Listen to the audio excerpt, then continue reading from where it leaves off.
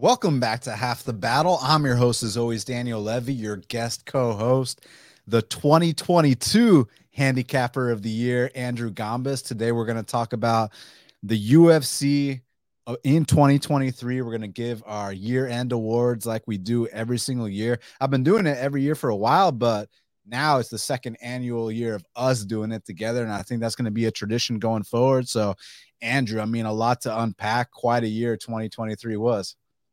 Yeah, I mean, first of all, it's an honor to be chosen for the big awards show. I'm very happy to be here. It was a crazy year in MMA, and you said it best. There's a lot to unpack, and I'm looking forward to trying to do so. Well, let's get right down to business because first up, the KO of the year, the knockout of the year. I got to let my guest go first. What do you think the knockout of 2023 is?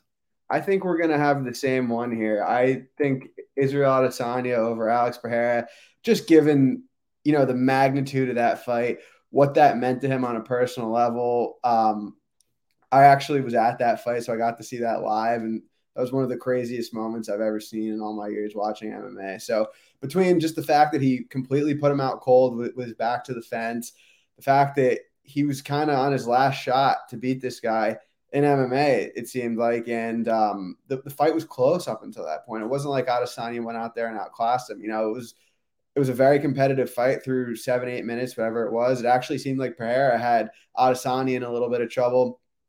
Backs against the wall. He creates one of the biggest moments of the year. So I'm going with Adesanya over Pereira.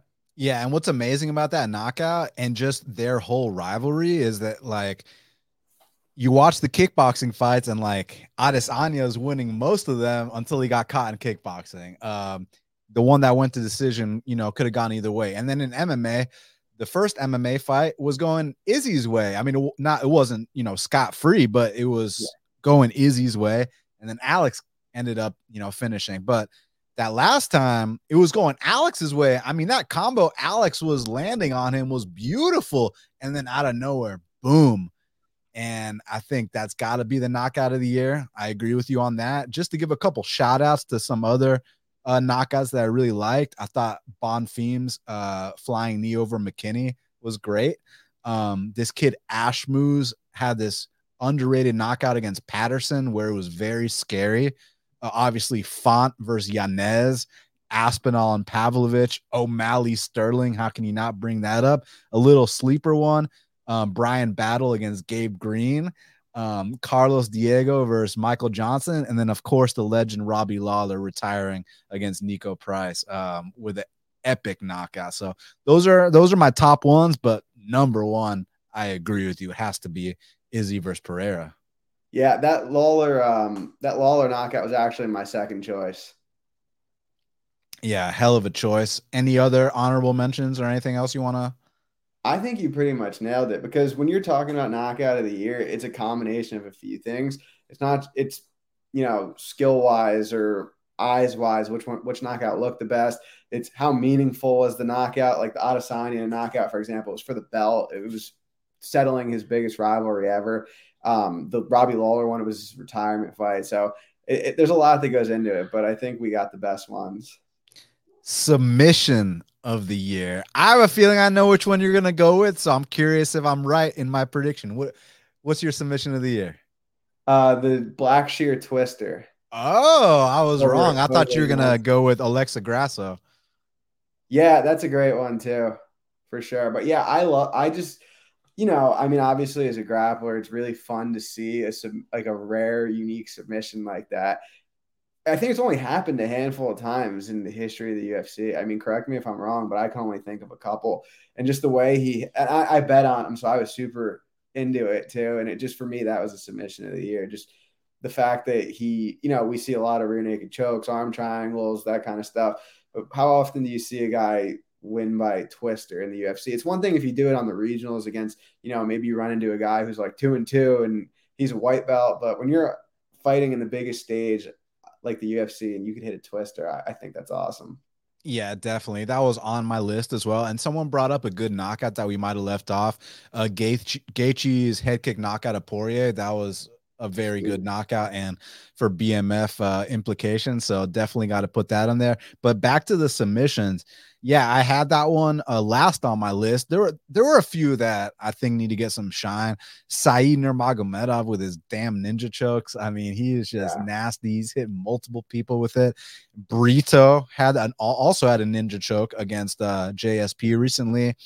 A few other ones I liked. I mean, you got to mention, speaking of ninja chokes, Mayra Bueno Silva ninja choking Holly Holm, securing her title shot. There's that. I really, really liked. I mean, it's not about who I liked, but it's about John Jones coming off that layoff, people questioning him, goes back up a weight class, gets the heavyweight belt against Gane via submission really quickly too. That's got to be there. But my favorite, and I might be biased, but this is the only submission of the year where I was jumping up and down. I was going crazy. And that was Jared Gooden against Wellington Turman. Wellington Turman's a black belt under Glover Teixeira. And people have maybe knocked him out before, but no one's ever submitted him before. And man, that sequence in that second round when Jared hit him with the judo throw, goes to mount, lands some brutal ground and pound, and then takes his back and makes the black belt tap. That's my submission of the year. I think that's a great choice, especially given the fact that, it's a guy in Jared Gooden who this is not his first stint in the UFC. He's had some mixed results, but he's the kind of guy that just answers the phone every single time and says yes every single time. And he had lost earlier in the year to Carlston Harris. And if he lost to Wellington Turman, he might not have been around after that. So the fact that he went out there, faced a lot of adversity early on, overcame it all. And like you said, to submit a black belt like that, he's got the dog in him. So I think that's a great choice. And I'm glad you brought up Carlston Harris because he had an incredible comeback finish submission over a black belt in Jeremiah Wells. Like to be down on the cards and then to pull off that anaconda, that's, you got to mention that. And then also that Russian Ronda knee bar. It might not have been the prettiest, but I didn't expect it. And to hit it against the judo player like Edgar, I thought that was badass. So those are my mentions. And my number one is Gooden over Turman. Solid. The fight of the year. So this year, I didn't think that there was like a clear case for fight of the year. Like last year, what was last year's fight of the year was Jiri versus Glover, right? I felt like there was no argument. Here I had a couple. I finally trickled it down to one. Let me hear yours first. Yeah, I agree with you 100%. And for me, it came down to two fights.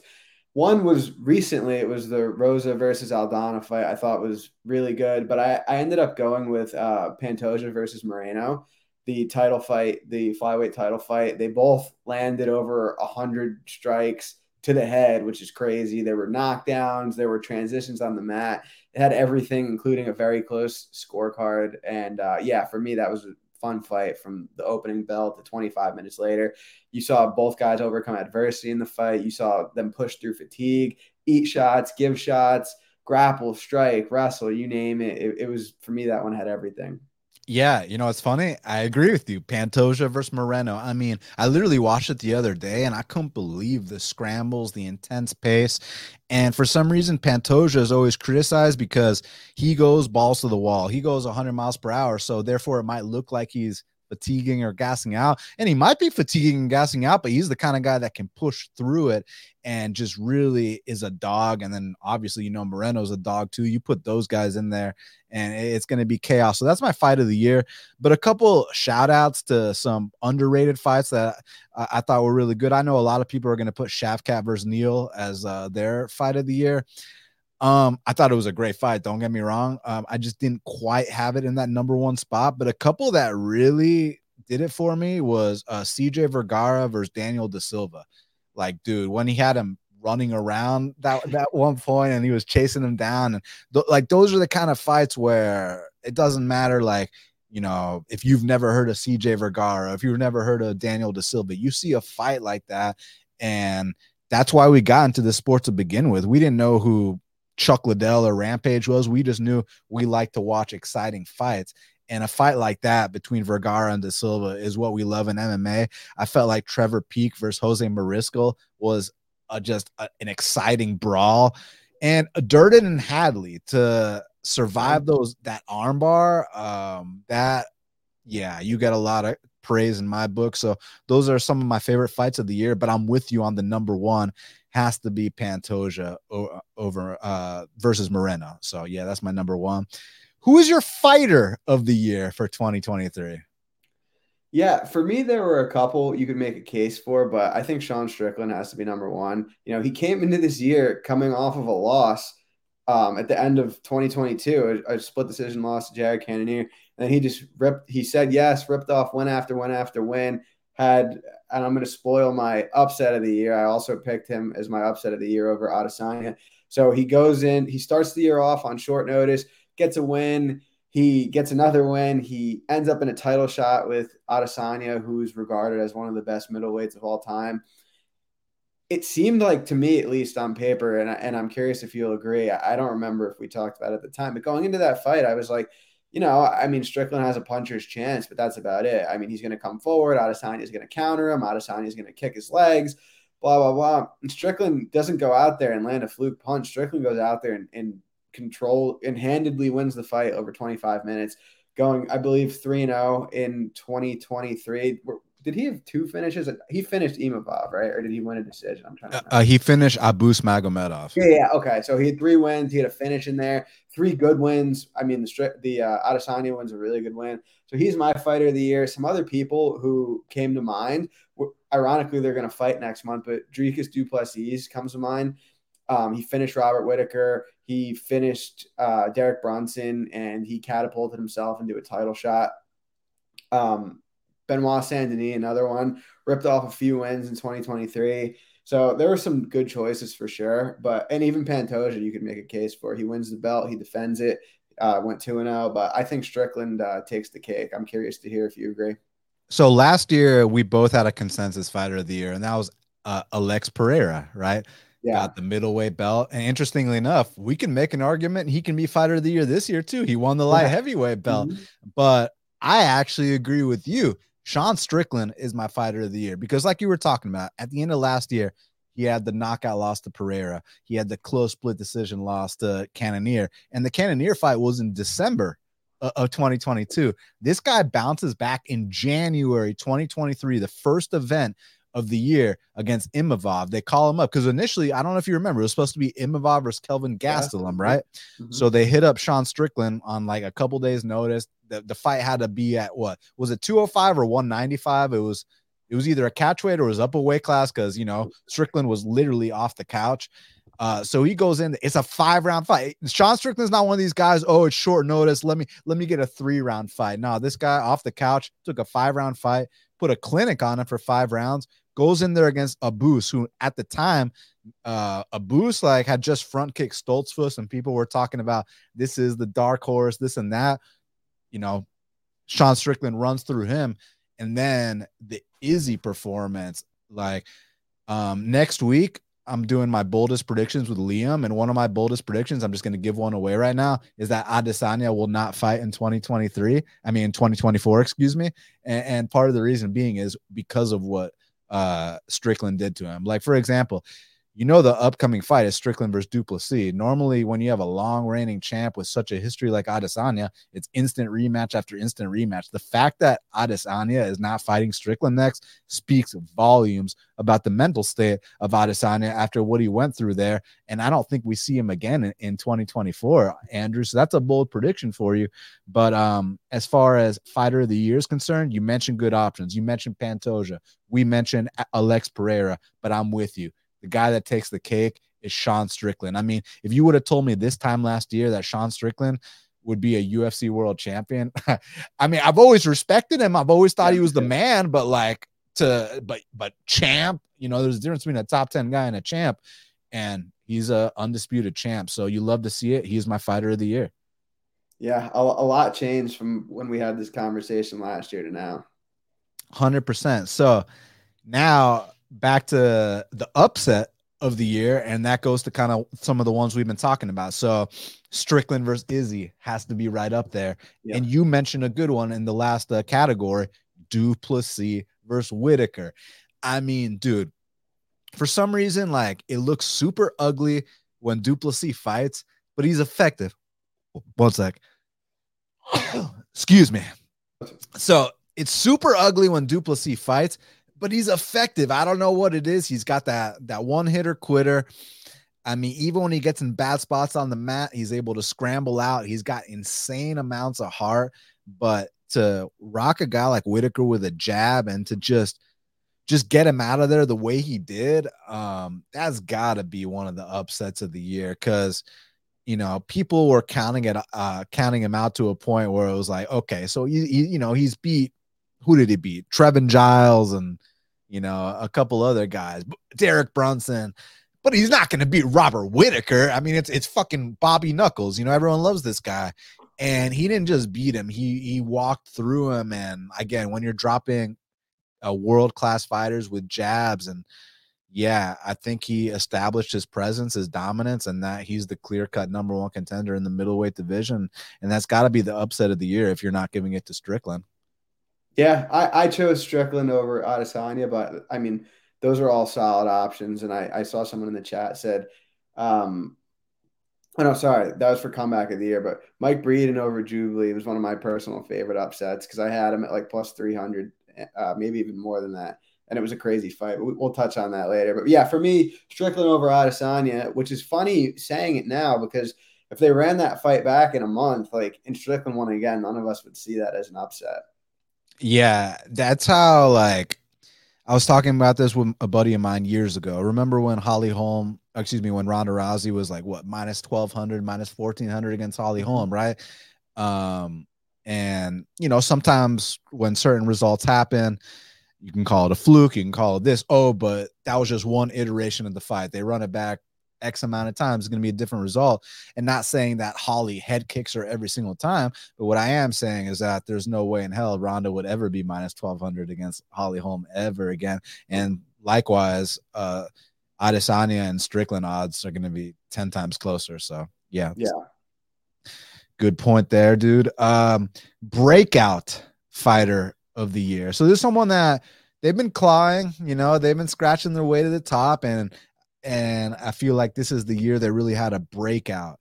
And I think Topuria is a guy you could mention, but honestly, what's funny about that is that Topuria was my breakout fighter last year. And he only got one fight in this year. Bryce was last year, so he only fought Emmett this year. You remember what the scorecards were in that fight? I think it was like 50-43, right? 50-44. Dude, I think there was even one 50-42. You're right. Yeah. Yeah. Isn't that crazy? So that's definitely an option. But since I already gave that to him last year, I got two, one for male and one for female. For female, I'm going to go Mayra Bueno Silva. I've always enjoyed the violence that she brings to the table. And, you take note when, you get those reactions from the ladies when they hit as hard as someone like Mayra does, someone like Amanda Nunes, a cyborg.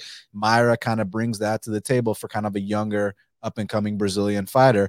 And as a result, she's fighting for a title early next year. So I think Mayra, she broke out this year. And then also I think Brendan Allen, man, he's always a guy who even back in the LFA days, he lost to Fluffy and Eric Anders in LFA, but he always showed he had a lot of potential. He's super talented. He's only 26, 27 and he's got a wealth of experience. He's 11-2 in the UFC, Andrew. The two fights he lost, credit to Chris Curtis and to Sean Strickland.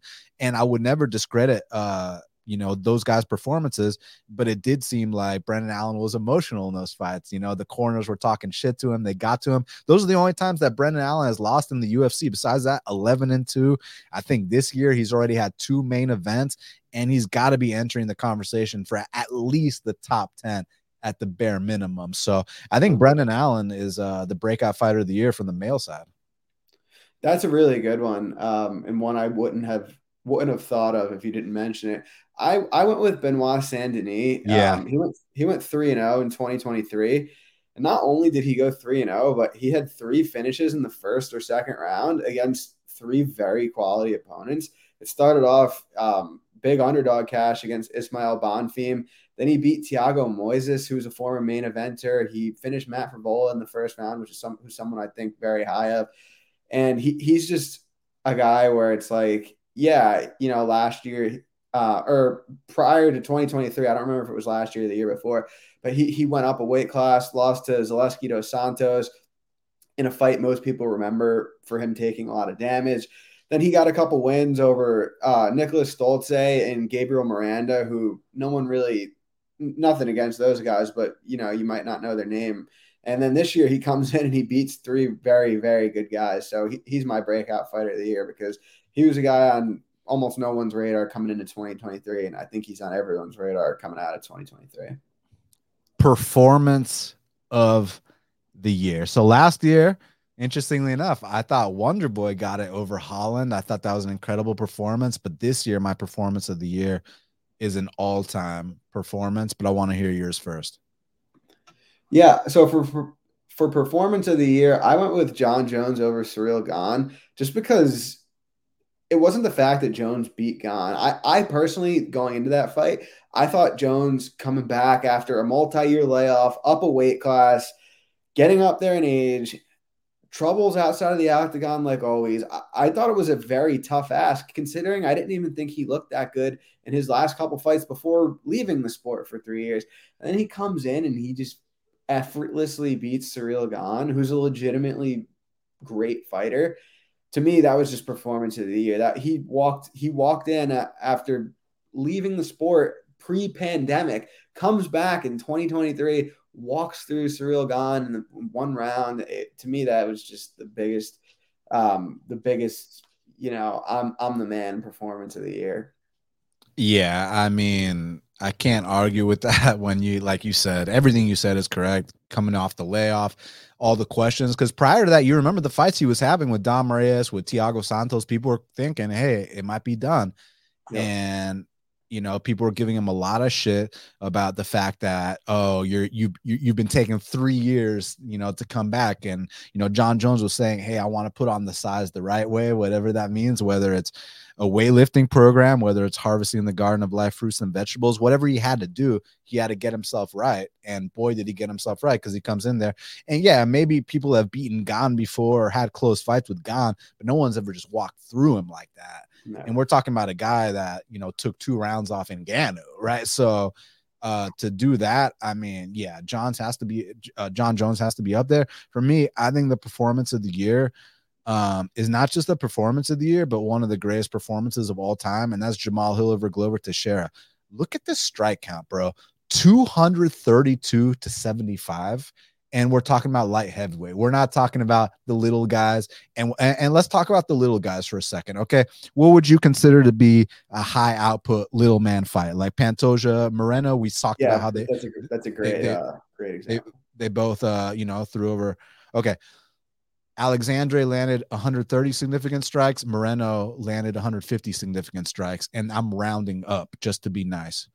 Jamal did 232 strikes to 75. He attempted 419 strikes. Like, these are numbers that are unheard of in the light heavyweight division. And the light heavyweight division is a division that was ruled by Jon Jones for over 10 years. A division that prior to Jon Jones, Chuck Liddell, Rampage, Shogun, Machida, Forrest Griffin, like I can go on, Rashad Evans, like, and for this guy to go out there and break the record, the significant strike record at light heavyweight, but he also broke a bunch of records for lighter weight classes, and he's not even 10 fights deep into his UFC career.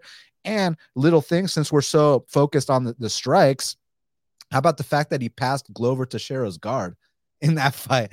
Like, I don't know. That was, I know it might seem like it's kind of early to say stuff like this, but I don't just think that Hill's one of the best fighters in the world. I think Hill is actually one of the best fighters we've ever seen. And that might sound controversial to a lot of people, but yeah, I think that what we saw was true greatness. And for that reason, that's my performance of the year. Yeah, I'm glad you mentioned that fight. We all, as bettors, we all have those fights where you're like, man, I can't believe I passed that. That for me, that was one of the ones this year that comes to mind when I'm like, that was a bet I considered. I was considering betting Hill. And when the fight was over, I was like, why did I not just pull the trigger? And the reason why is because he's actually a guy that I underestimated on his way up and lost money betting against him more than once. So I was like, okay, in my head, I'm like, okay, maybe I'm overreacting here. Need to trust my initial gut instinct a little bit, just to go inside the mind of, what we go through when trying to make a decision whether or not to part with our money. These are all things I consider. But yeah, that was one where I was very strongly considering it. Didn't end up clicking the button and regretted it shortly after. That was a fantastic performance. Was never close, even for a second. And I think people, so they see Jamal's physique, so they automatically, I don't know, judge him a certain way. Like they act like he's like Roy Nelson or something. And it's like, dude, that is just not the case. Like he just can't have a six pack. That's just not how his physique works. Like that just, it is what it is. But like when you see a guy land like numbers that surpass the little guys, then I just don't understand why you'd even bring up his physique. It's like a non-factor. That's just how he's built. Like I swear to God, people act like it's like Roy Nelson or some shit. Bro, Roy Nelson has never landed more than 50 strikes in a single fight. So Yeah. and is gassing out. Whereas Jamal took that Glover fight on like a couple weeks short notice. Cause you remember what happened. Ankalaev and Jan went to a draw. So they needed to get the light heavyweight picture taken care of. Jamal takes it on short notice and then breaks the record. So yeah, Speaking of Jamal Hill, do we have a time frame for his next fight? yeah. He said second quarter next year. Nice. Definitely looking forward to it. I mean, I'm sure we'll touch on the weight class stuff more when we go through our champs for the end of 2024. But to me, that feels like one of, the hardest weight classes to predict moving forward. Because you not only do you not know who's going to win some of those fights, but you don't even know who's going to get the matchups, who's not going to get the matchups. So for me, there's a lot of question marks around that division. And I'm looking forward to seeing it progressing. I personally feel like there's some good fights out there, and I also think there's going to be some good fights from a betting perspective out there, where I think the market has some of these guys wrong, and so I'm just looking forward to that division in general moving forward. The rookie of the year. That means they had to have made their debut this year. So last year we gave it to we were unanimous with Jailton Almeida and Natalia Silva. But this year, some interesting ones, lots of options. Who'd you Yeah, go for your rookie of the year? I went with Elves Brenner. And Yep. like you said, there were some good options, but Brenner stood out for me because he went 3-0 in 2023 and he beat a couple. I mean, his last fight, he got a short notice replacement. He finished him in the first round. He did what he was supposed to do. But it was really the two fights prior to that. I mean, Zubaira Tukhugov is a solid fighter, and he came in there as a big underdog, won a very close fight against him, and then comes back out against Guram Kudalaze, who's also a very solid fighter. People are like, oh, the Zubaira fought bad, whatever. He should have got the decision. He comes out there and he has a crazy fight with Guram and ends up finishing him in the third round too. So 3 fights, 3 wins, 2 finishes. For me, I think this was the rookie of the year. And one more reason why I thought should be rookie of the year is it was kind of a surprise. Like coming into the UFC, you know how it is. There's some prospects where everyone's like, okay, yep, we know this guy's going to be good. Brenner was 2-2 in his last 4 coming into the UFC when he made his debut. So to me, it was a surprise, and it was decisive in the way that he had multiple finishes. There's no question that the level of guys he's beating is solid. Like Zubaira and Guram are 2 guys who I think both have been in the top 15 before, and if they haven't, you could make a case for it. So and at a pretty deep weight class too. So he's my rookie of the year for 2023. Yeah, I mean, look, there's a lot of solid options. The Elvis Brenners, like you mentioned, Diego Lopez, even though he had a loss, he had an incredible fight with Evloev and then came back with 2 big wins. Bo Nickel, Ikram, this kid, Mohammed Naimov, to come in there in the UFC, like to lose to Colin Anglin on Contenders. All of a sudden, you're beating Nathaniel Wood and Jamie Malarkey. That's a huge way to make your UFC, rookie year. But for me, my rookie of the year is Vitor Petrino. This is a guy who gives me the vibes of like the new school Paulo Costa, Yoel Romero, back when, Costa took things seriously and back when Yoel Romero was a big threat. He's got that physique. I could see this guy in the top 15 this time next year, possibly the top 10. And out of all the guys, okay, the thing with Brenner, like I can't argue against Brenner being the rookie of the year. Look at the guys he's beaten. Look at what he's done. It's just the reason I'm giving it to Vitor Petrino is because I see him going farther than Brenner. Like I think Brenner is going to hit a ceiling when he hits that top 20, even top 15 if he even gets there.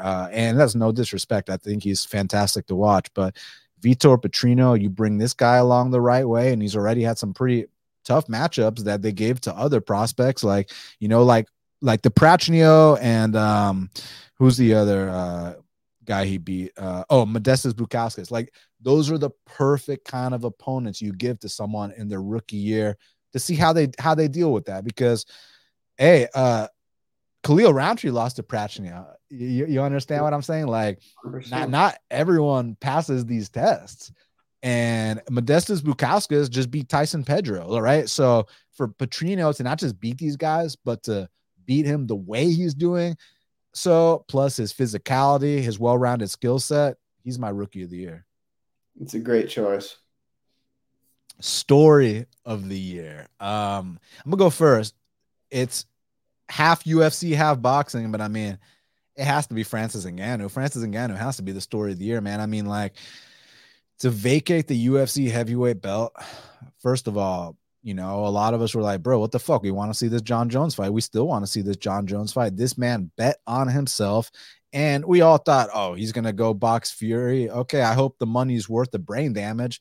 And then it's him going out there dropping Fury. Maybe didn't quite win the fight because I know boxing scoring is a little bit subjective and a little different, but like he performed in a way where it was like a win. And now he's got all the leverage. He's got all the bargaining power. And that's got to be the story of the year because the last time, an MMA guy tried to do boxing at this scale or that it was a bigger scale was Conor, right? But he had the UFC backing with him. Mm-hmm. Whereas Ngannou just bet on himself. He said, I don't need y'all. I'm going to do this on my own. Hopefully he's not, involved in some sketchy contracts that don't let him, perform going forward and stuff like that. Cause I do want to see that John Jones fight still, especially now. Like I love me some Bruno Ferreira and, some of these guys in PFL, they're fun to watch. What's the name? Bruno Capoloza and all that. It's great and stuff, but like, come on, man, give me this Jones and Ngannou fight. I think Ngannou had the story of the year. Yeah, that's a great one. For me, I went with Tom Aspinall. I obviously Francis is a great story. It was half boxing, half UFC. So I went with Aspinall because he got badly injured in 2022. You remember that Curtis Blades fight? No less than 15 seconds into the fight, he's lying on the ground, holding his knee, screaming in agony. And it was he did major damage to his knee. He comes back in 2023. We see guys come back from these major injuries. Some of them never look the same again, especially those big boys like the heavyweights. It can affect you differently. So your movement. Aspinall is a guy whose speed has been an attribute of his in the past, like on his way up. So it's like if he can't move his feet as fast, just to say there's a lot of question marks is an understatement. He comes in right into a main event against Marcin Tybura, finishes him in a minute and 13 seconds, gets himself into a title fight with this big, scary Russian, Sergey Pavlovich, who's huge. He's one of the biggest hitters we've ever seen. And people are saying going into that fight, Pavlovich could knock him out. Aspinall maybe has some grappling upside if it goes past the first round, some cardio upside. Screw the grappling, screw the cardio. He goes out there and knocks him out in a minute and 9 seconds, which to me, that was just a really good story to become the interim champ, which I think we can call – it's a weird circumstance with John Jones and Stipe holding up that division, for lack of a better term. We'll call it interim champ. To me, sometimes when I think of that, in my head, I genuinely forget that it was for an interim belt, and I think it was for the undisputed belt. To me, that just such a great story. He comes back from an injury, responds the best way you'd want to respond with 2 1-minute KOs, and yeah, he's my feel-good story of the year. So now our favorite category, the Jay Perrin Jobber of the Year. And this one was kind of tough for me because it's like last year, who did we give it to? Last year, we gave it to Derek Minner. It was Easy no questions asked. So here I got 3 candidates and I want your opinion on who you think should take the cake.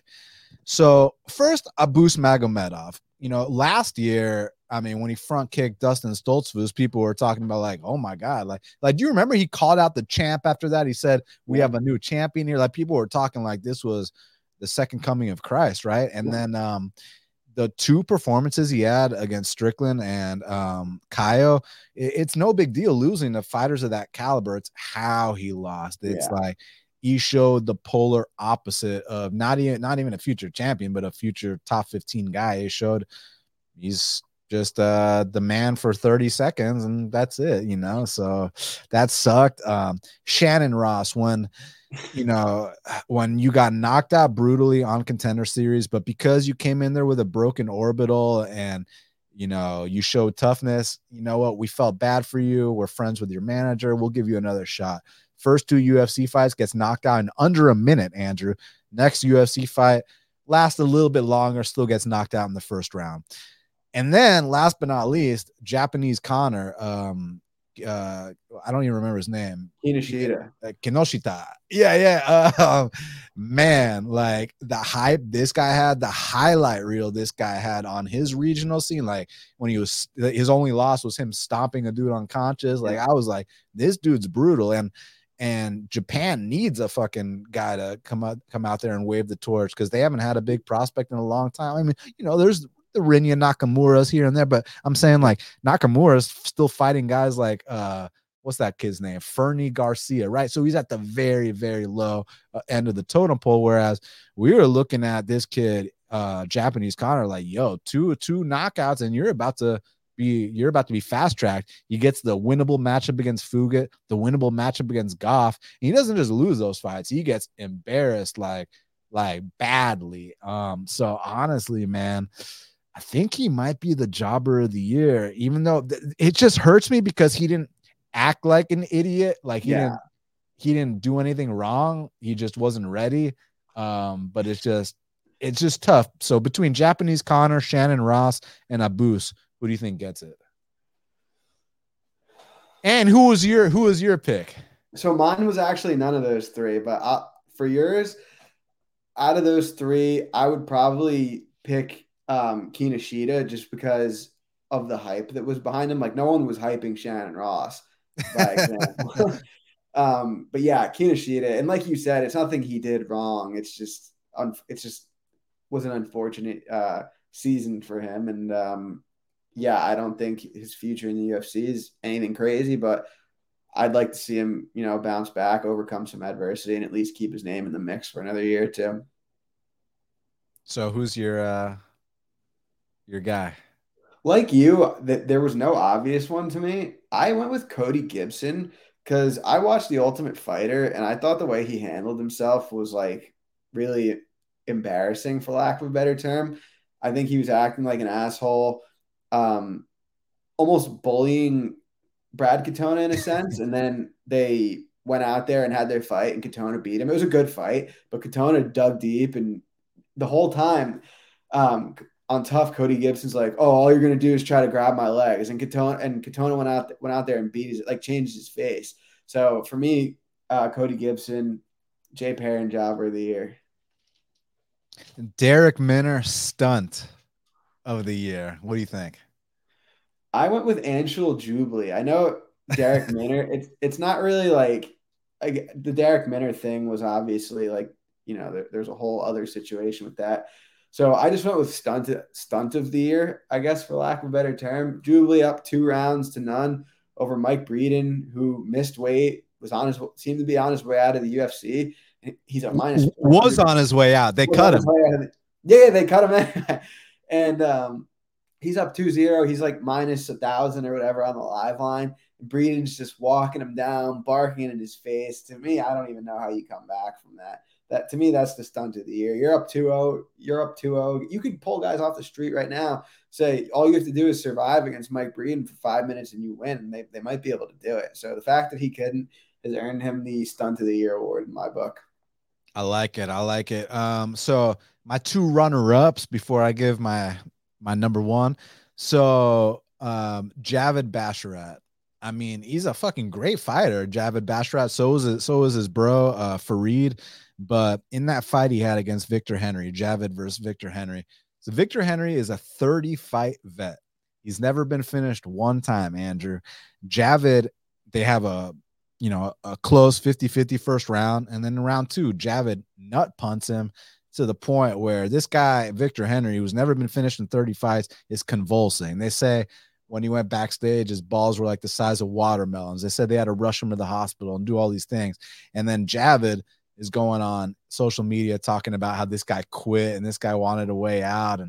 And I'm all about calling out actors. I mean, you remember the year Aljamain Sterling won the Academy Award for Actor of the Year, like, when he won this Grammy, his Oscar. But I didn't see any acting from Victor Henry. I thought Victor Henry got legitimately hurt, man. He got nut punted, and for Javid to act like that, I didn't like that, man. So that was one of the stunts of the year for me. The other one was Ankalaev, same exact thing in the Johnny Walker fight. You illegally knee the guy, and people are gonna be like, "Oh, Dan, you're such a hypocrite because you were giving Aljamain Sterling shit." Guys, Johnny Walker didn't put on an Academy Award-winning performance.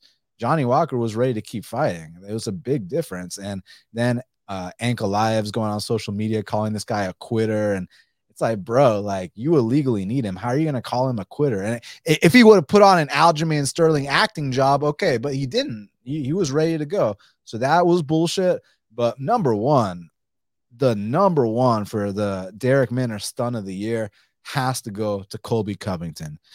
To talk the kind of shit that this man talked, which we've come to expect over the years, and I have no issues with that, but if you're going to talk shit, you got to back it, man.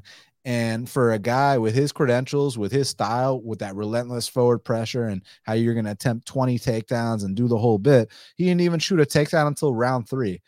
So already the fight was a stunt in itself. And then after the fight, saying the reason he lost is because he supports Trump. Like, dude, there's tons of us that support Trump that can see that you lost the fight and it had nothing to do with your political affiliation. Like, so the way he acted before the fight, the way he acted during the fight, and the way he's acting after the fight. And then also the Leon's dad stuff. Like, listen, man, no one's I don't even know if the shit's true. He said that Leon's dad was a former trafficker, which if that's true, of course I don't fucking advocate that, but like, that's not Leon's fault. So don't take that out on Leon. So I don't know.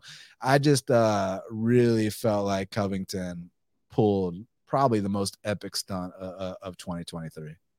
Yeah, for me, one of the coolest things in this sport is when someone talks shit and fully backs it up. Oh And yeah. that's what got Colby, guys like Chael, guys like Rampage, guys like Bisping, guys like Connor, fans over the years, is because they talk shit. Like, Connor's the best example. He said everything he was going to do, and then he did it. And Colby, it was cool when he was coming up and when he was fighting RDA and even the Usman fights and Masvidal. He's going out there and he says all this crazy stuff about Masvidal, and he goes in there and fights like a warrior for 25 minutes.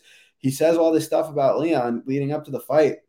He was fortunate to be in that position, getting a title shot after having a year and a half off, and he just goes out there and lays a complete dud. And to me, if you go out there and you lose a fight, you fight your ass off, there's nothing wrong with that. And Colby did that twice against Usman. I mean, he put on one of the fights of the year in 2019, at the end of 2019 against Usman. And then when they fought in the rematch at the end of 2021, it was another really good fight. Like, you could even, I'm not saying he did, but you could even make a case that Colby won that fight. But you go into this fight, you don't even shoot and then it was funny when he started shooting towards the later rounds, like when he started pacing, trying to put a pace on Leon, he was having more success. And it's like, why didn't he just do that the whole time? Not to say it's that easy. If he pushes a pace, he wins, but he at least would have had a chance. The way he fought literally didn't give himself a chance. So yeah, I mean, you can't say all that and go out there and lay a dud. It's cool when it works. It's not cool. It's very uncool when it doesn't work. Absolutely. So we got to talk about our contenders to look out for in 2024 and our prospects to look out for in 2024. So who do you think are some good contenders that we need to keep our eye out for? So I picked 3. Was that what we were doing? 3? Whatever you want. Okay, I picked 3. I picked Umar Nurmagomedov at 135. I picked Sean Brady at 170, and I picked Armin Sarukian at 155. Nice, nice. So I had a couple contenders. Jack Della. He's not fighting. He's not fighting Brady. He's fighting someone else. So don't worry. No, I like Jack Della. Topuria, and New, Blanchfield, Zhao Nan, Hill Jamal, not Hill Angela. Thanks for clarifying that.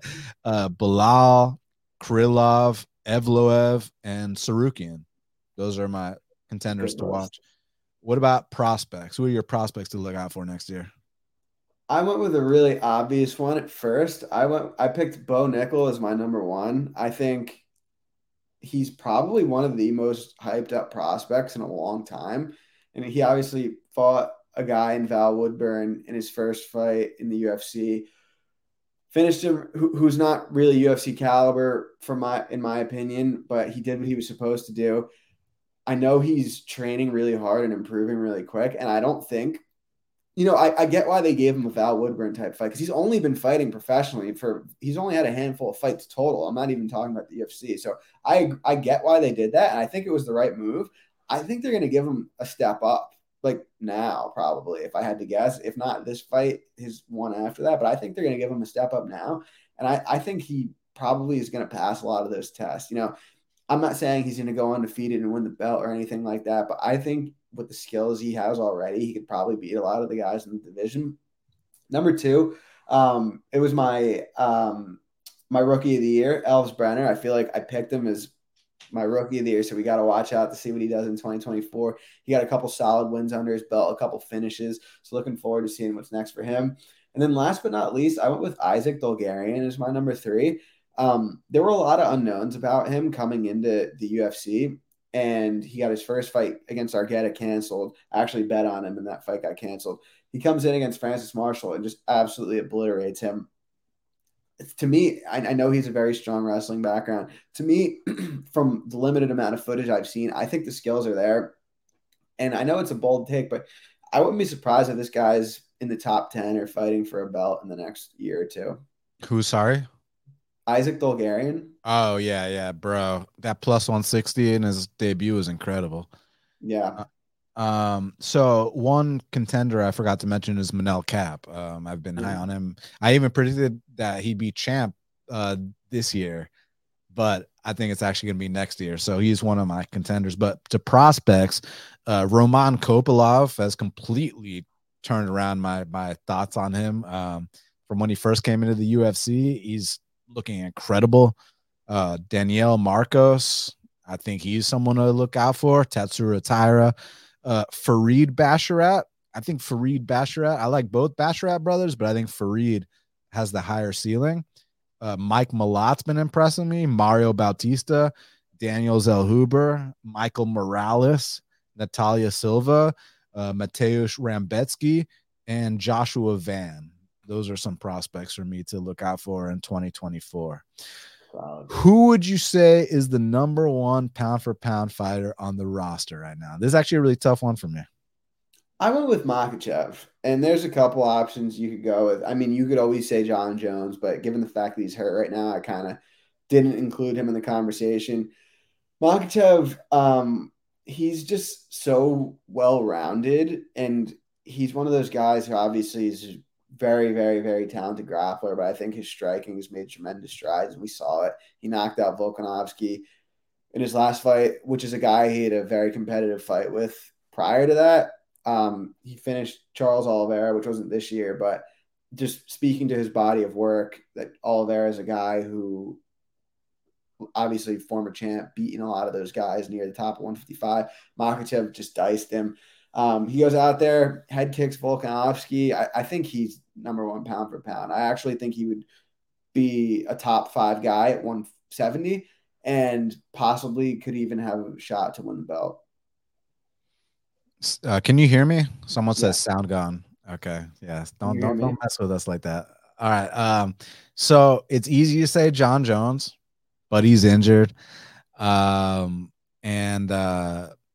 who was the other one that you said could get it but didn't get it?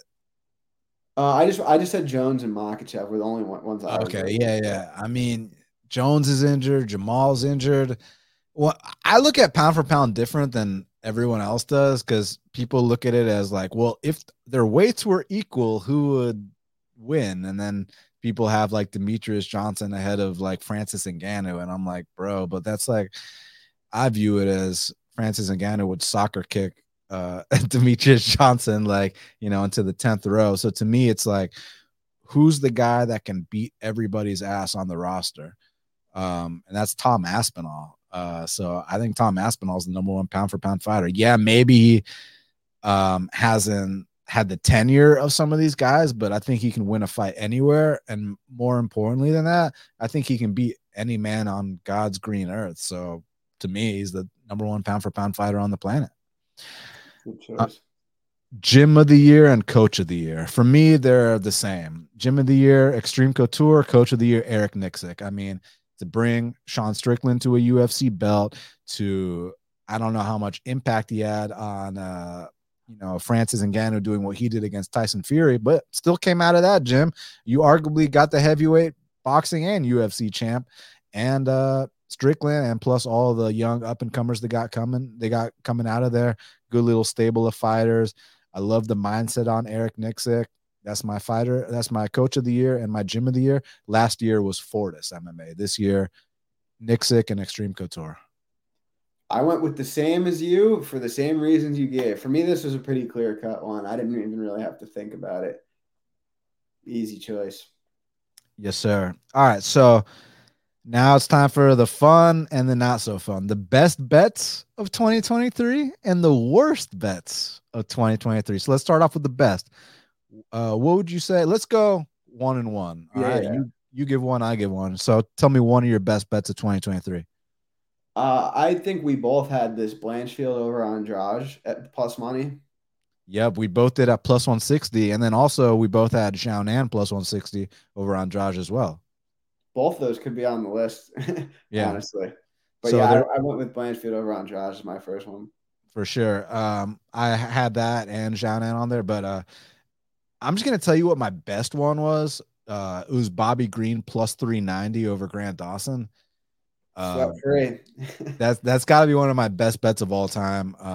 Just a plus 390 straight. Yeah, and I picked him out right. It wasn't even about, well, I think the number's off, but I'm leaning Dawson. No, like I picked Green and bet Green, so that's my best bet of 2023. What else you got?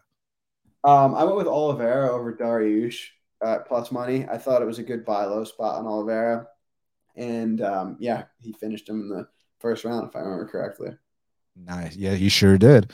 For me, Josh Frem plus 190 over Cedric Dumas. At the time, man, Dumas was like the second coming of Christ to a lot of people. He was the next John Jones. He's the next Jamal Hill. People were literally saying stuff like that. I didn't buy it. Took the plus 190 on Josh Frem, and yeah, he welcomed him to the UFC in style. So that's one of the best bets of the year, in my opinion. Yep. And then my last one was Pat Sabatini over Almeida. Beautiful. Like minus 163, and he legitimately looked minus 1,000. The grappling discrepancy was massive, and the fight was never competitive for a second. You mentioned Dulgarian plus 160 over what's the kid's name? Marshall? Yeah, I didn't have that, unfortunately. I didn't bet that. I was on that. That was a good one. That was a great one. And then let's see. Oh, I want to shout you out for Leon the third time over Usman plus 215. You gave me some good info on that, so I took it and it hit. And then Brad Tavares over Chris Weidman. I know it was minus 245, but I've been saying since Weidman broke his leg back against Hall, I actually bet Hall there, and I felt terrible about it. But I said if Weidman ever comes back, he will be faded. He did come back. He was faded. And that was that. And then my best night of the year, I actually did your show back when you were doing remind me Sharp Side Saturdays. It's funny. I thought I saw the comment right there, and I immediately thought of when you did that. Yeah, I went on your show, gave out Xiaonan plus 160 and Bilal, was it plus 125? I don't remember, against Burns. And that put 3 units on each, and that was like my best night of the year. So yeah, so some good dog shots. It wasn't my year this year betting wise, but I'm really not discouraged. It's just a couple adjustments, and also sometimes, man, because how many years track do you have right now? Like 5 or 6 or something like that? 6. 6. Okay. I'm approaching 9 or 10. Um, yeah, not every year is going to be your best. Sometimes there's things going on outside your life. Sometimes it's motivation. Sometimes just your reads aren't on point. So this year wasn't my year, but I'm like last time when I had a bad year, I was like super down and super discouraged about it. But this year, I'm kind of like, listen, man, I'm approaching that 10-year sample size. Not every year is going to be my year. That's the bottom line. And there's a lot of fixable mistakes that can be made because someone was telling me, well, it's super easy to avoid having a losing year. And I'm like, yeah, well, you have a 2-year sample size. So, right now you're riding hot. Anyone can ride hot. Show me how you do when you go through your adversity. Are you still going to be here? Are you going to be the guy that's taking out loans? Are you going to be the guy that's freaking out? Are you going to be the guy that's stealing people's money to remodel kitchens? Or are you going to be the guy that, hey, we take it in stride, we move on to the next, and, try to learn from our mistakes. So that's the kind of guy I am. So, yeah. So, I just wanted to say that because you shouldn't be discouraged. Look, if shit is if you're losing 50 units every fucking year and you just, you have to take out loans, you have to ask people for money, then this isn't for you. But if you're able to, have the proper money management to where even in your worst years, you can still bounce back. You're still good. You have a separate bankroll for betting than you do for everything else. Just little things like that. Then you're good to go. And I'm looking forward to next year. So Can I just point something? Can I just add on to that really quick? yeah, please. So what a lot of people who aren't really like full-fledged in the betting space don't really understand it. And I didn't even really understand it until I was, until I really was betting for a living. I didn't get it. But you don't like in MMA in general, if you're betting UFC, it's once a week at most.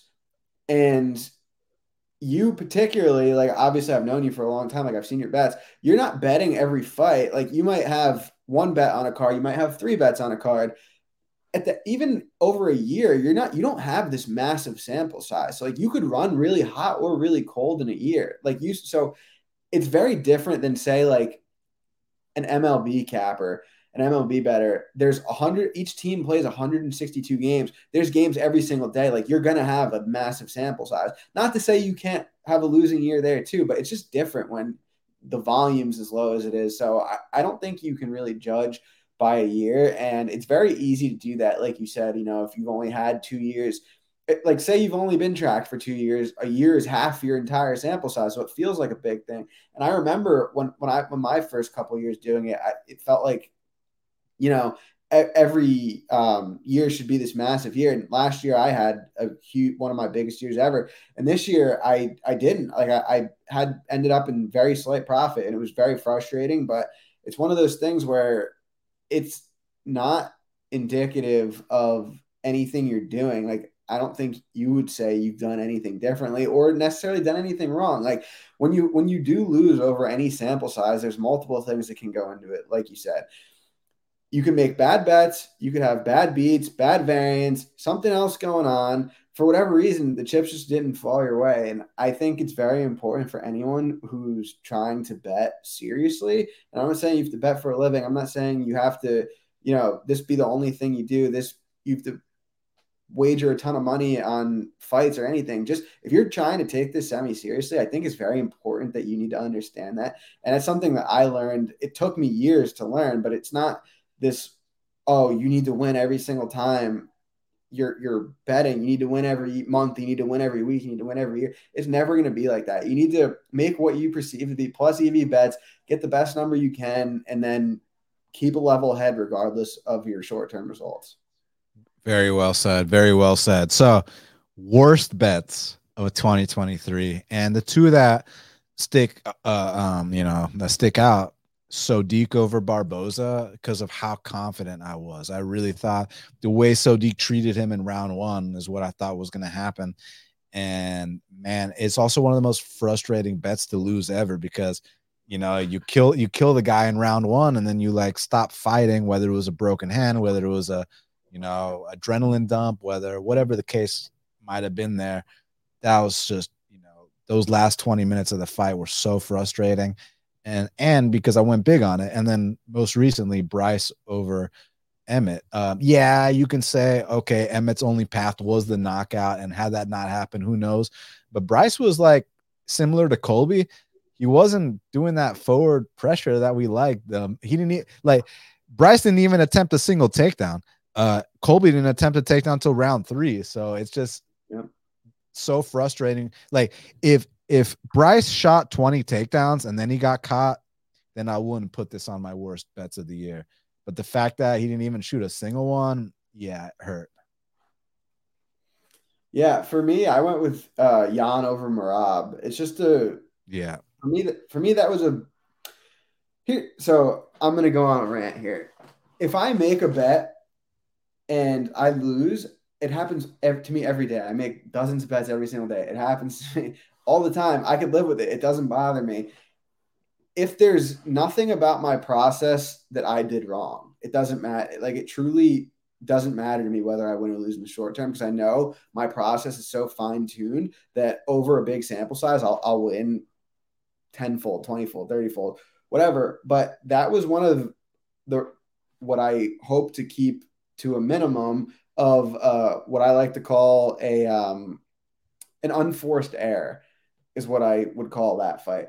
Because me personally, some of the biggest edges I found over the years are betting on these chain wrestling cardio machines in the right matchups. Not to say it's a blind bet, but it just really, in retrospect, and again, this is all hindsight 2020, but it's very important to me to be able to unbiasedly look back at my bets and say which bets were good bets, which bets were bad bets.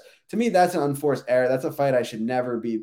That should automatically be dog or pass when you're getting a grappler who has that type of cardio, that type of pace against a striker. And it's not to say that the striker can't win in that scenario, but when you're laying minus 175 for the stake that I used, like I made a sizable bet on that fight, and Marab looked like the clear favorite.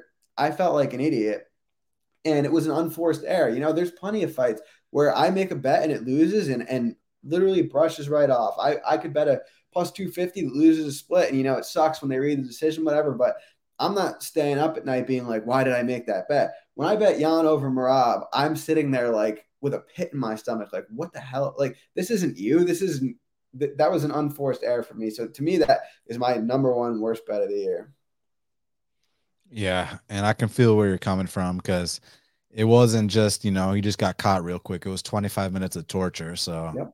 I understand where you're coming from. So we got 2 more categories. We got to talk about the champs this time next year and the handicapper of the year. Let's do the handicapper of the year first because that'll just take real quick. Who do you think is the 2023 handicapper of the year? The 2023 Andrew Gombis handicapper of the year because you won the inaugural one last year.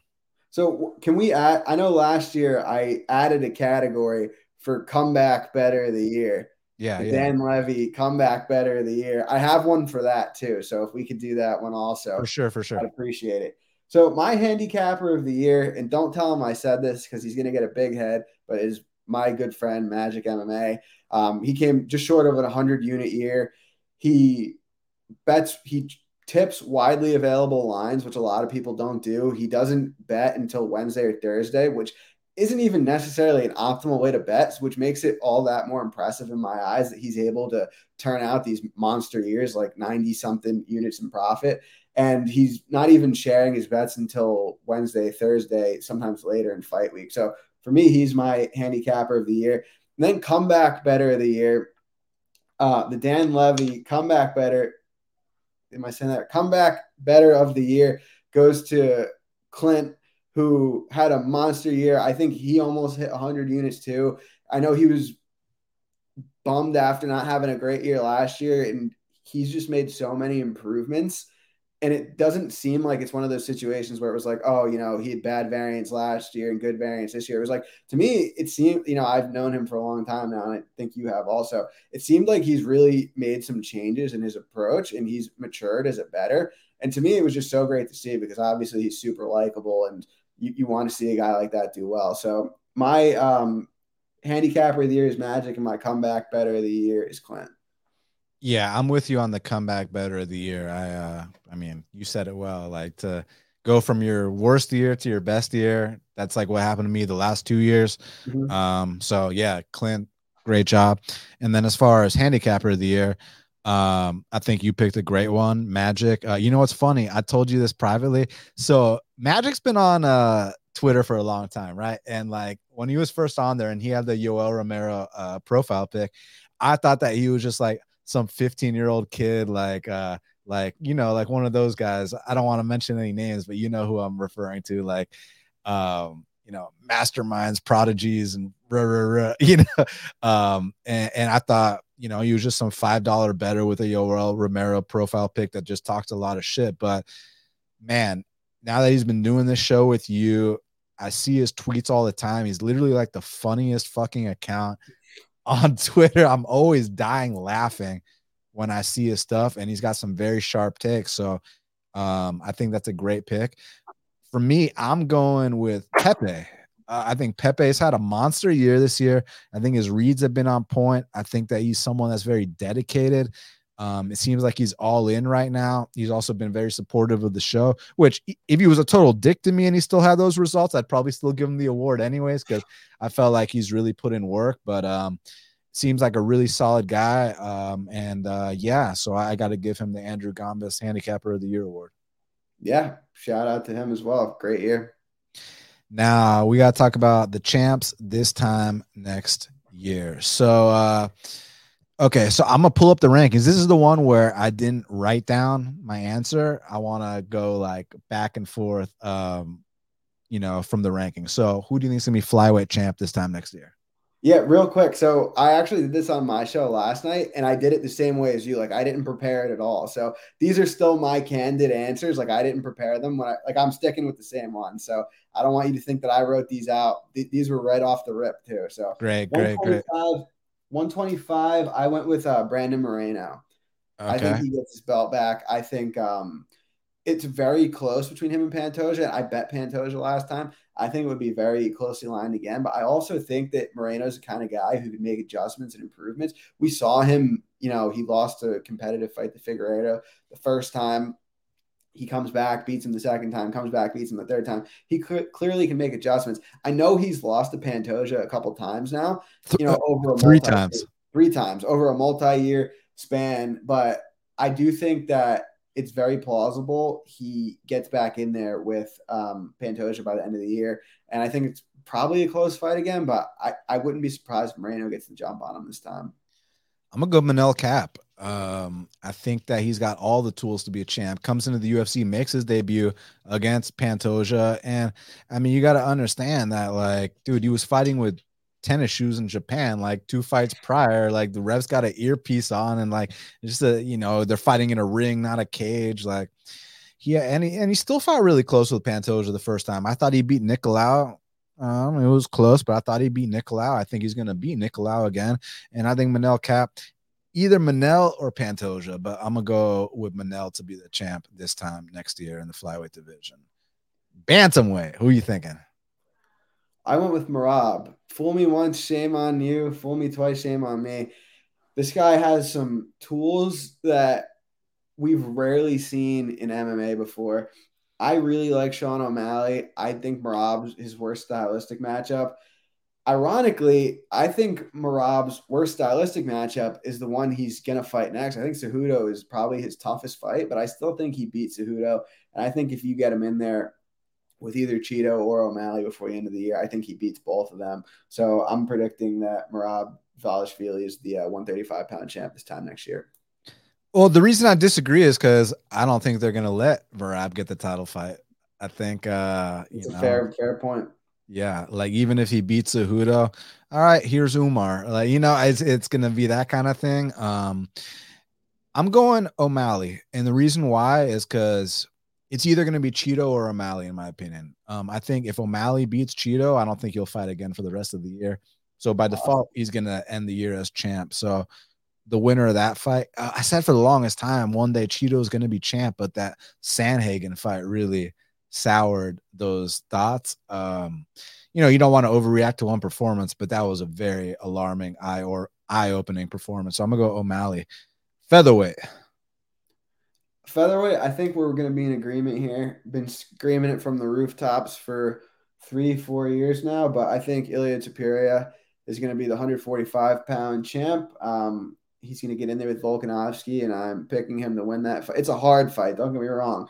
This is not some washed version of Alex Volkanovski, like some people are saying. He went out. He went up a weight class and he lost to Makhachev, who's my pound for pound number one. On a week notice. On a week's notice, there's no shame in that. So I don't want to take anything away from either of these guys. This, in my opinion, is two guys that probably are in the top 5 or 10 pound for pound right now. But I think Ilya gets the best of them. And, he probably has one more fight after that, whether that be a Volkanovski rematch or someone like a Yair or Ortega, or I think he beats both of them. Yeah, I'm going with Tapuria. Well, I do agree. I think Topuria beats Volk. And again, not because I think Volk's on his way out, just, I just think that Topuria has a lot of championship qualities. Mm-hmm. And I agree. He'd beat the Yairs, the Ortegas, the Emmets. He already beat Emmet 50-42, stuff like that. But there's this cat named Movsar Evloev, who's number 9. He's about to fight number 3, Arnold Allen. He gets past that, he might be right up there with for a title shot because he's like 17-0, 18-0. And I'm not convinced Topuria beats him. So it's either Topuria or Evloev this time next year. But I'll go Topuria because that's a safer pick because he's already fighting for a title coming up. But don't sleep on Evloev, man. He's legit. Lightweight. We were supposed to get that fight. We were. Yep. Someday. Lightweight. What do you think? I'm sticking with Islam until proven otherwise, but it wouldn't surprise me if a guy like Sarukian got in there and took the belt because I think that is a hard fight for Makhachev. But for me, he's my pound for pound number 1. And he also doesn't fight that often. So like you said earlier, he might only fight once or twice, and that might be enough. So I'm sticking with Makhachev. Yeah, the only thing I'd be worried about is like him retiring, because we're going up to 170. Yeah, Habib like randomly retired, So as soon as this guy thinks it's father's plan or whatever, because like I got Islam over Charles, I got Islam over Justin, Islam over Dustin, Islam over Michael, Islam over Benny, over Fiziev, already beat Hooker, Turner's not, So the guys that are trouble at lightweight are Benoit Saint-Denis, Gamrot, and Sarukian. So one of those 3 could possibly do it, but I'm gonna go Islam. Welterweight. Here's where I think we both agree there's not gonna be a British champion. Who do you think's gonna be the welterweight champ this time next year?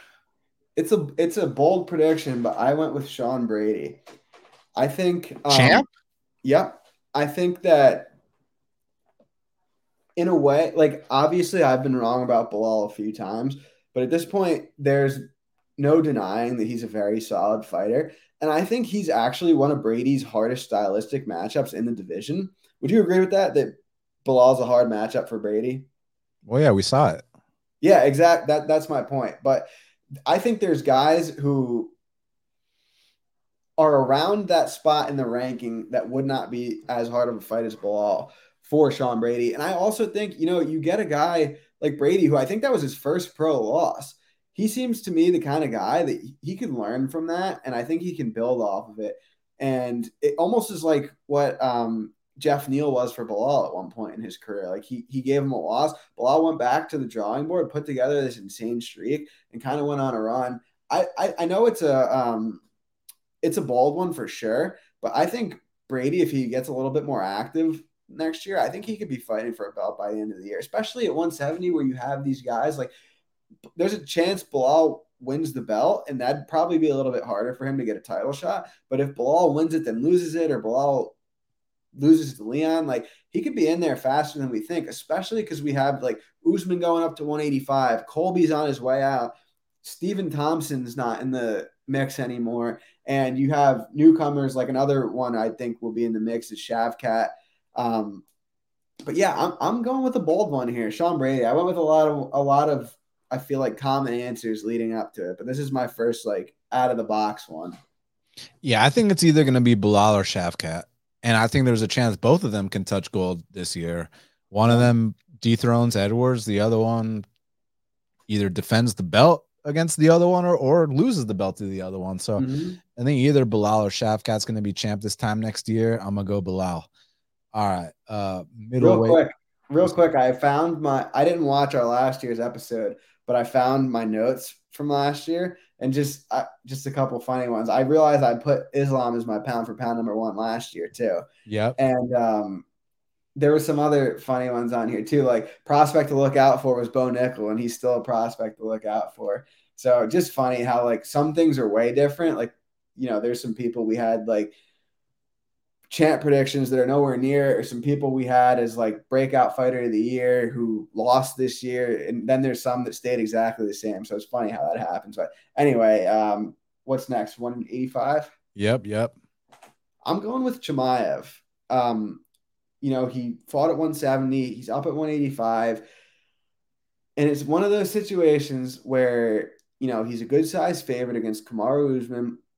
He goes out there, he dominates the first round. The next two rounds are very close, and Chimaev wins the decision.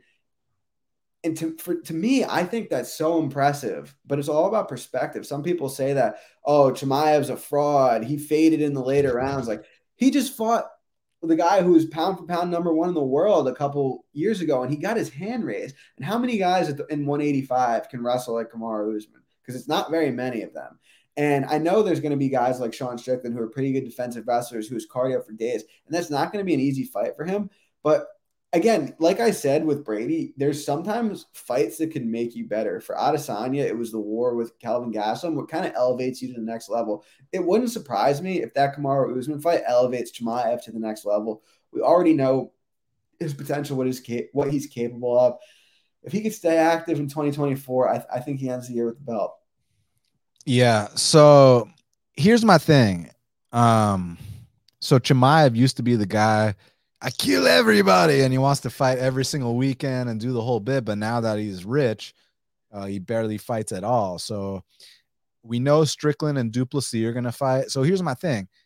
Because Duplessis versus Adesanya is a big money fight with the kind of shit those two are going to talk. They're going to build that up, Africa versus Africa.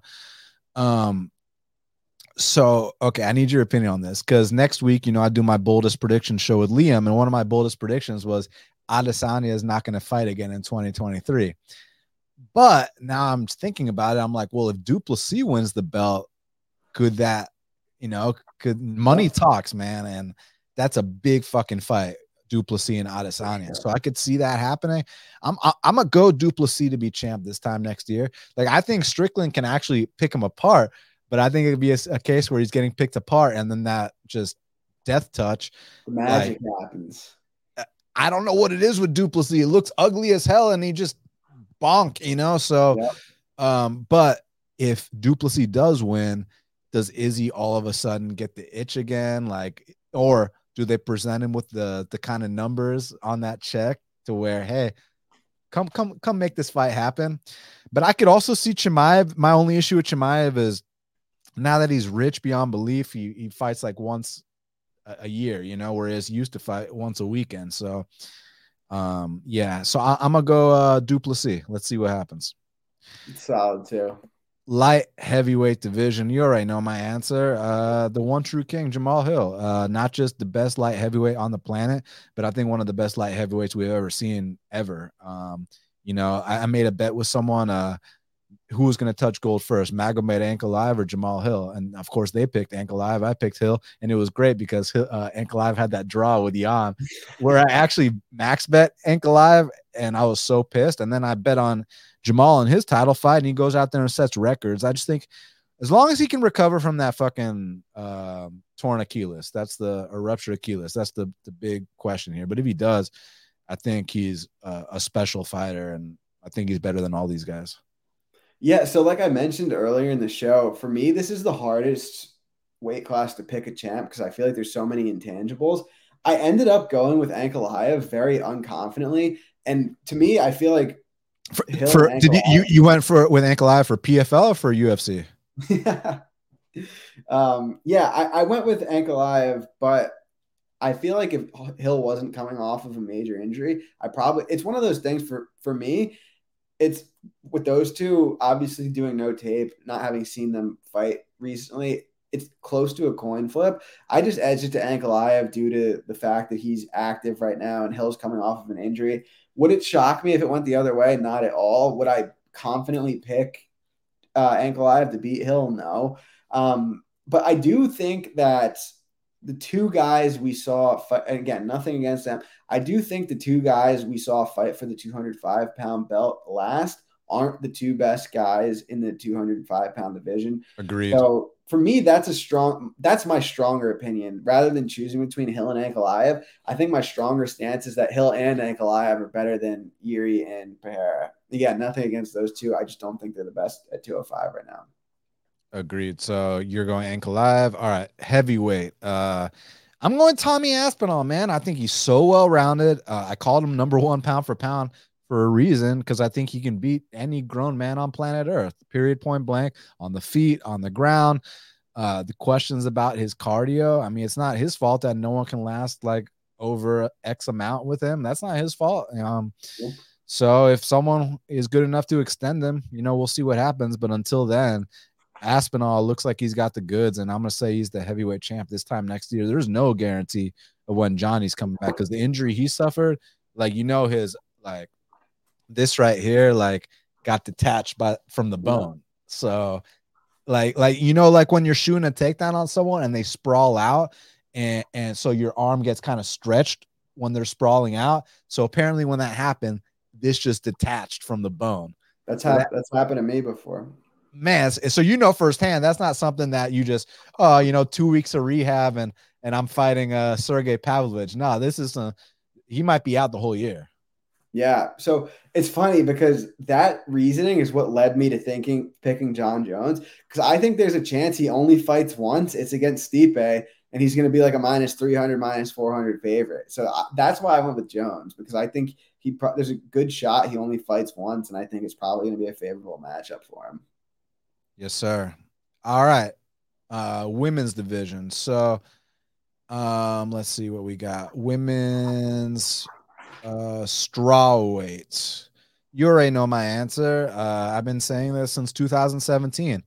Yan Xiaonan is going to be the UFC strawweight champion. And I cannot wait for this China versus China all violent super fight. And I really hope that Yan Xiaonan goes out there and beats her in China. And violence will be back at strawweight. So I look forward to it. I went with Tatiana Suarez here. I know she came back and didn't look like the best version of herself, but I think it's also important to note that was at 125 against pretty solid grapplers. For me, the biggest question mark with her is 5-round cardio, but I think if she can answer that with a positive check mark, that she'll probably be the champ. All right, flyweights. Right now, Alexa is the champ. I'm gonna go Aaron. Aaron Blanchfield. What do you think? Yep, me too. And then last but not least, women's bantamweight. We got Mayra Bueno Silva. I think Mayra Bueno Silva is finishing all these girls. There's no one that really stands out that is let this person get a couple more wins and they're gonna make. Like, I got Mayra over Juliana. I got Mayra over Raquel, over Ketlin Vieira, over Irene. Already beat Holly Holm. And then I feel no threat by Pani Kianzad and Yana Santos and Macy Chazan whatsoever, and Misha Tate and Julia Avila. So I think that Mayra Bueno Silva is going to bring the violence that Amanda Nunes once brought to that division, and she's going to be the new Brazilian queen. So I'm going Mayra Shitara Bueno Silva to be the champ.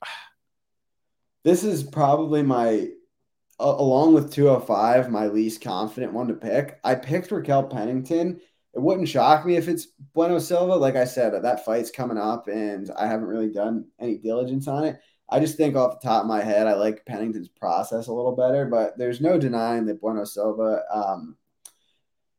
has a very good skill set, good finishing instinct. Like, there's not a lot of true finishers in that division. So I think it's going to be one of them too. Because like you said, I don't think anyone's going to come along and shock everyone and, this is the guy now kind of thing. But I think it's probably one of those two.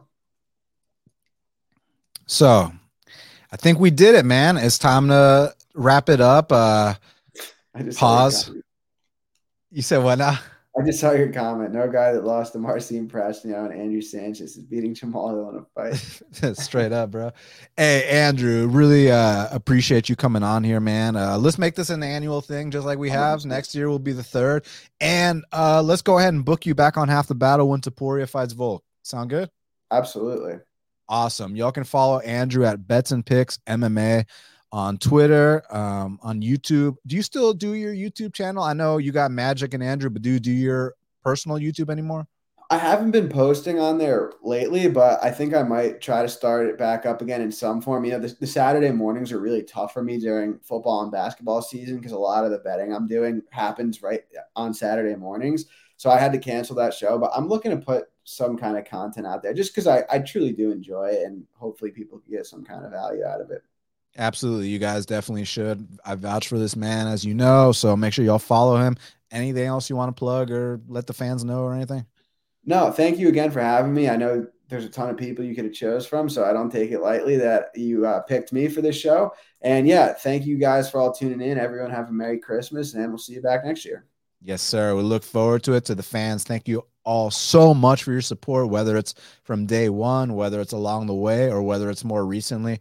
Truly, truly appreciate it. I'm going to be back next week with Liam to do our top 10 boldest predictions for 2024. Please give the show a like. Hit the subscribe button if you're not subscribed. When this is done, leave me a comment. Also, make sure you follow me on Twitter at Best Fight Picks. Make sure y'all hook up my boy Andrew with a follow, and check out all his stuff. I highly vouch for it and recommend it. And thank you guys for an awesome year. So I'll see y'all next week, and until the next time, let's cash these bets.